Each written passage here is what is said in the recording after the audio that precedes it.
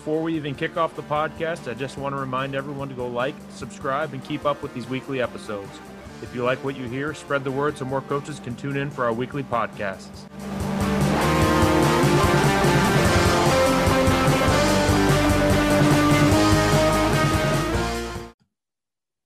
Hi, I'm Coach Tony Schiffman, and welcome to the Hog Football Podcast, where we talk all things football and all things offensive line. Today, I've got Coach Mike Vassil with me. Coach Vassil is currently the offensive coordinator and offensive line coach at Becker College out on the East Coast. He is a former D1 offensive lineman at North Carolina State and has over 10 years of coaching experience at both the high school and collegiate level as an offensive line coach, an offensive coordinator, and special teams coordinator. So, Coach, welcome. Glad to have you. I was looking through your bio, and I did not realize that you had spent so much time out in North Carolina.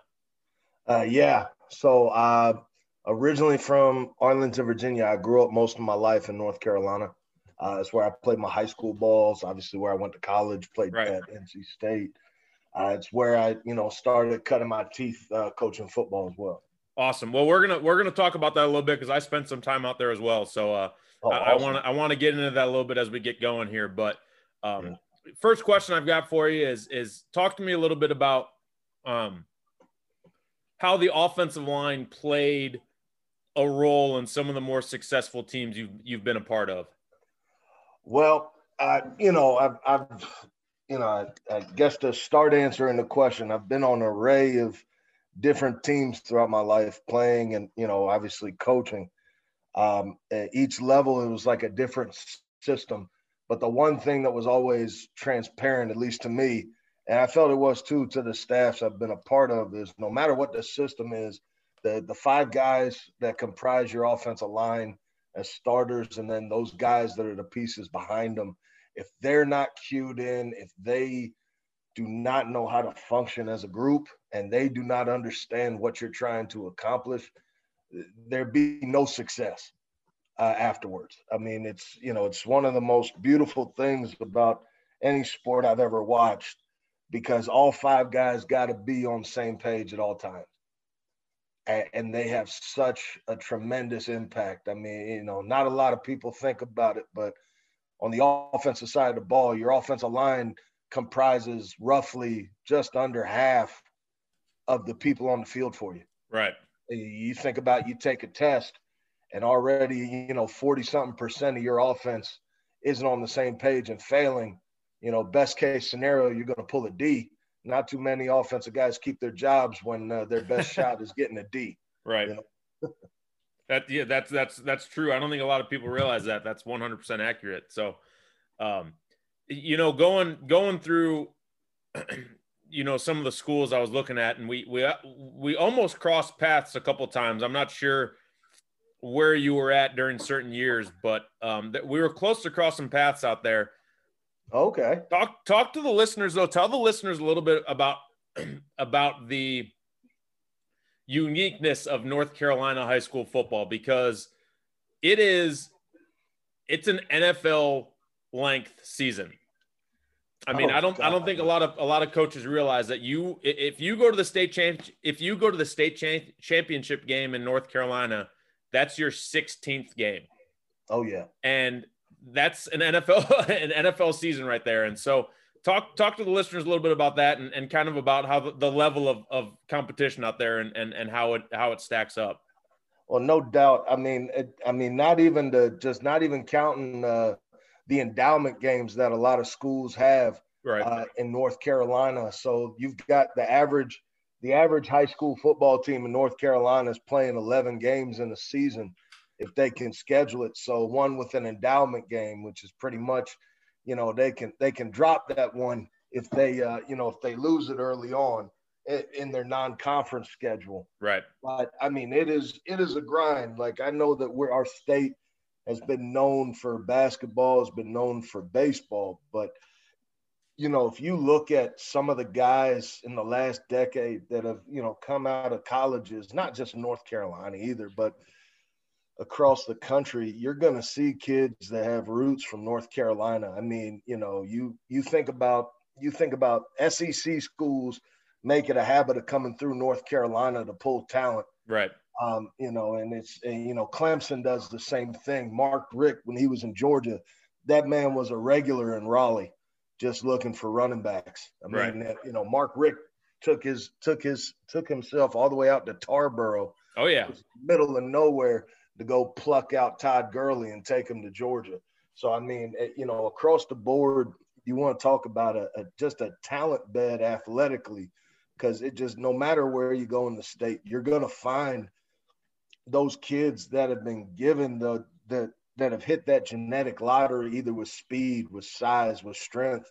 And then what, I always talked about all the time is we've got big fellas in North Carolina too. Is just sometimes they aren't, that there isn't a plethora of coaches to go along with a plethora of athletes. Right. So some of those guys go undeveloped and get overlooked. I mean, there are more than just a Dexter Lawrence, or, for viewers that don't know now, Aleem McNeil that just got drafted. There's more than just those two big guys. I mean, you're talking about the same state that put out Julius Peppers, that put out Mario Williams, Manny Lawson, John McCargo, DeMario Presley, Tank Tyler. Right. These are all in-state North Carolina guys that went to the league. Offensive line-wise, in a couple of years, you're going to have a couple of guys like on Clemson's roster and a couple others that are offensive line products from North Carolina. Right. Go along with guys like Leroy Harris that played it. I played with Leroy most of my life and ended up getting drafted by Tennessee and had a solid 10-year career in the league. Right. Yeah. It's crazy. I mean, I can remember, so I was at Roanoke Rapids High School in 2014, that season. Okay. Yep. And we actually beat Tarboro that year. Oh, wow. But they were down. And I mean, when I say they were down, they probably finished 11-2, Yeah, that's a down year for Tarboro. Exactly. Right. But I remember hearing stories about Todd Gurley, and they told me that his sophomore year of high school, there were, and now this is just a testament to guys that unfortunately never made it out of the state. Yeah. Todd Gurley's sophomore year of high school, he was the 5th best running back on the team. Oh yeah. And you're just like, what? I mean, you're talking about a dude who rushed for like 5,000 yards his junior and senior year and was just an absolute man amongst boys. And he's the 5th best guy as a sophomore. Yeah. Like, what in the absolute heck are they putting in the water at that place? But that's all over. I mean, that's just all over the state. I mean, you played there, and you've obviously, you've spent time as a college coach recruiting the state, I'm sure. Oh yeah. There's so much talent that never makes it out of there and just doesn't have what it takes to be successful in college, unfortunately. But I mean, you talk about pound for pound, athlete for athlete, North Carolina matches up with darn near anybody, I would think. Oh, without a doubt. And, like I had spoken earlier, it's just, I think one of the toughest things is, while we do have coaches in North Carolina, the access, like some other states do, to that elite level of coaching at times, it is underserved in a sense. And I'm not taking shots at any of the high school coaches in North Carolina. It's just, you've got, every school has that Todd Gurley walking through them, but for one reason or another, you weren't able to pull that Todd Gurley, right, to the football field, because again, basketball and baseball are so prevalent in North Carolina as well. I mean, we are a hotbed of athletic talent in general.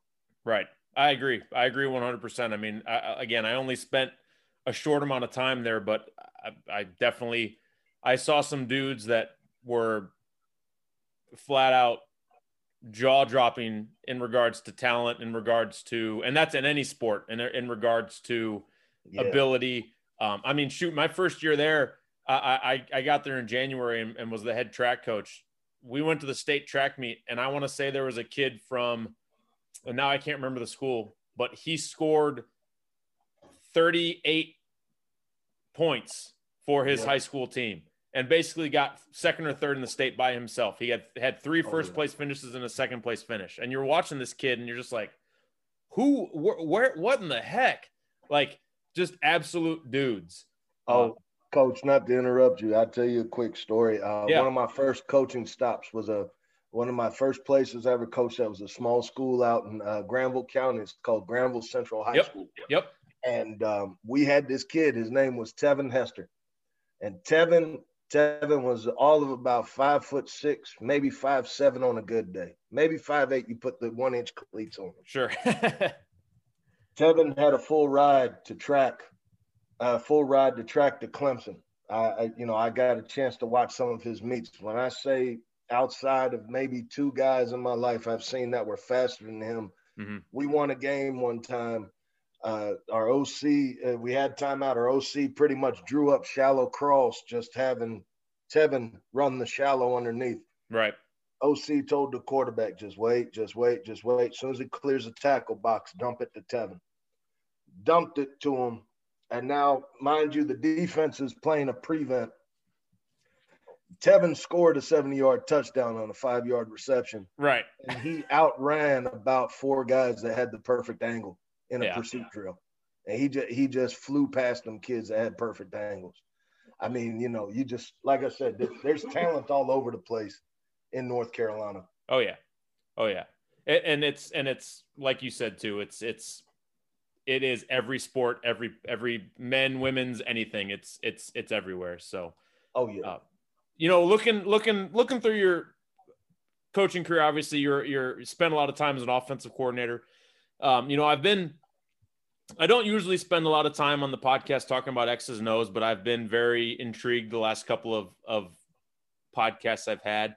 Talk to me about your style as an offensive coordinator, and B, talk to me a little bit about kind of what your installation process and how you go about that, and sort of what is more important than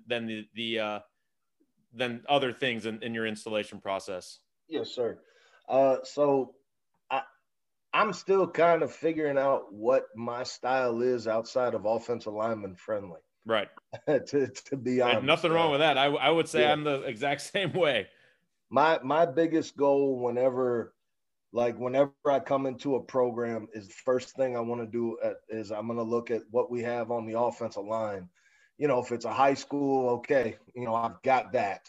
If it's a college, all right, what's around that I can recruit, what process we are. But I start looking at it from the offensive line aspect and, playing the position. I'm a little biased. I've always loved running the football. My goal is to always try to be 50-50, though, between run and pass, because you force defenses to really get into a guessing game. So, my style, I want to be offensive line friendly. In a perfect world, I want to be 50-50. But at at Becker, day one when I went into Becker, I sat down in front of the offense. We had our first COVID-safe meeting. Everybody had masks. Everybody was socially distant. And I looked at them and I said, all right, my head coach is a defensive guy who wants to be gap scheme. All right, so that means we're running power, we're running counter. I looked at him. I said, if it's 4th and short or we got to have it, I'm calling power and we better pick it up. Right. So, I always want to find those key those core plays that I want to hang that offense's hat on. And that's really kind of where we start. So at the last place I've been at with Becker, I know our head coach wanted us to be more gap scheme. All right, so that means we're going to run power, we're going to run counter. So we've got to hang our hats on it. So when I start building the run game, all right, what goes good with power? What goes good with counter? All right, we know we got to have the base level of it because power is power. And I've always been more of a fan of the A-gap style power than I have, the C-gap extended power. So, start from there. All right, I want to have power, and then from there, that's when it really goes into your hands, really, as an offensive coordinator. It's like, do you like double option? Do you like triple option? All right. Do you, are you an RPO guy? Or are you an under center? Are you a pistol? You're a gun guy. I mean, these are things that as I've had the opportunity to study football, like I've tried to incorporate a lot into it. So going into a situation, yeah, we at Becker, we were able to run power from under center, power from under gun. We could get into pistol if we wanted. We could run traditional power. We could read the front or the back side of power. We could run triple option off power, and we had RPOs off power. But it all came from the basics. When we start installation, this is what power is. Right. Offensive line, understand what has to happen. If we got a 3 technique to the play side, we need a very solid, some people call it a deuce. I always call it a post combo. Everybody's got a name for it. We got to have this solid double team to the backside, pulling guard. We got to get here. And then from there, you just evolve it. And I think a big piece of the installation process that gets lost on our end as coaches sometimes, and it's, something that I always got to make sure I'm pulling the reins back as the mad scientist starts cooking in my head, right, is football IQ of the guys you've got. What, you have to figure out what that football IQ level is. Because if, in your head, it should, in our heads, it should be easy as heck, like snapping your fingers. Right. Oh, it makes sense. If this guy's not here, I go do this. But some of these guys, again, they don't have the same level of coaching. Every kid that comes into your program at every level doesn't have the same level of knowledge that was bestowed on them. Right. So making sure that you can build things and building in the process of making things that are not being funny, but so easy, even a caveman can do it. Sure. What is it? The KISS method. Keep it simple, stupid. Right. So starting from there, and then as you want to progress, you start teaching that level of football IQ to the guys as you're installing. And then before you know it, the kids are finishing your sentences. You end up with 11 Drew Breeses that the second Peyton starts signaling the play, he just turns around because he already knew what the rest of the call was. Right. So to me, that's the biggest part about install is you start at the fundamental level. And then as you want to expand and as you want to, do different things, give different looks, everything has to build off the base level. As long as you teach the base level to a T, it makes expanding so much easier. Right. You can go into anything. Like when I wanted to install triple option off power with the guys at Becker, we spent the time to make sure everybody understood what the job and what the rules were with power. That when I said, all right, this is power triple option, the O-line said, we know what we're doing. Right. Sniffer said, all right, I'm obviously not blocking the end because you got to read them because it's triple option. So where do I go? Right. The guy that's been giving me a fake bubble screen, he knew, hey, if I've been doing this the whole time, I must be the third option now. You know what I mean? So it just comes down to teaching that base level. And then when you want to expand, giving them the knowledge that they understand, hey, this is why coaches had me doing this bubble the whole time. Right. Oh, because if that guy's not going to honor it, coach is going to call triple. Now I get a shot to catch essentially a screen pass with a blocker. Right. You know what I mean? So that's, to me, those are the key things, the why and the how when you do installation, and the focus on the fundamental play that you want to expand off of. Yeah, that's awesome. I think that's great. I mean, all that stuff you just talked about, if any young guys listening, trying to get into coaching or, being a coordinator, doing anything like that, I mean, take notes, because that's installing football 101 right there, and how to do it. So that's awesome, Coach. That was good stuff right there. Yes, sir. Coach, last question I got for you, and then we'll get you out of here. If you could put together a Mount Rushmore of offensive linemen from guys you coached, guys you played with, or guys you're just a fan of, who would be on that 5-man offensive line? Oh, that's tough. Let's see. Well, a guy, probably one of the first guys that comes to mind to me, and not a lot of people remember him, but it's actually one of the guys I fell in love with, early on before I started playing football, was a guy by the name of Chris Samuels. He was left tackle for what is now the Washington football team. Yep. And Chris Samuels was an Alabama guy. I promise there's no bias there, even though they're putting out guys left and right. But Chris Samuels was just a day in, a day out, a technician. Like you would watch him, and and Washington had that same guy later on in Trent Williams, just a guy that is just this physically gifted, hit the genetic lottery athlete, but Right. yet you watch him and just technically sound. Like, and the same thing you see, like Joe Thomas is another guy that's up there. He says, when you look at tackles, to me, those three guys are kind of like fighting it out. All right, who's coming off the bench between those three? I mean, Right. I don't think you're losing in that situation. I don't think you're losing, if Joe Thomas, Trent Williams, and Chris Samuels are the three rotating in at your two tackle spots. Let's see, Nate Newton. I mean, is a heck of a left guard, played for Dallas. I'm supposed to say boo now, because that's the division rival for Right. Washington. But, Nate Newton was a heck of a left guard too. Just, again, a lot of the guys that I grew up watching and that I look back on, are technician guys. I mean, don't get me wrong. Your Larry Allens of the world are freaking awesome as well, because they're like these forces of nature that just bulldoze everybody. And I wouldn't keep him off that mountain either. Right. Probably because he could still knock me the heck out right now. But to me, if I could really build that Mount Rushmore, and I have to take some time, I'll send you a graphic, Coach. You can put it up there. There you go. That way I'll take the flag for it. But to me, it's guys that are technicians. Right. I mean, someone to me like LaCharles Bentley, watching him, his career, was cut shorter than it should have been due to injury. But that man was a technician. Yeah. What's his name that was with Cleveland for so long, and then he went to Atlanta, Mack. Oh, yeah. Shoot, now I can't remember his first name.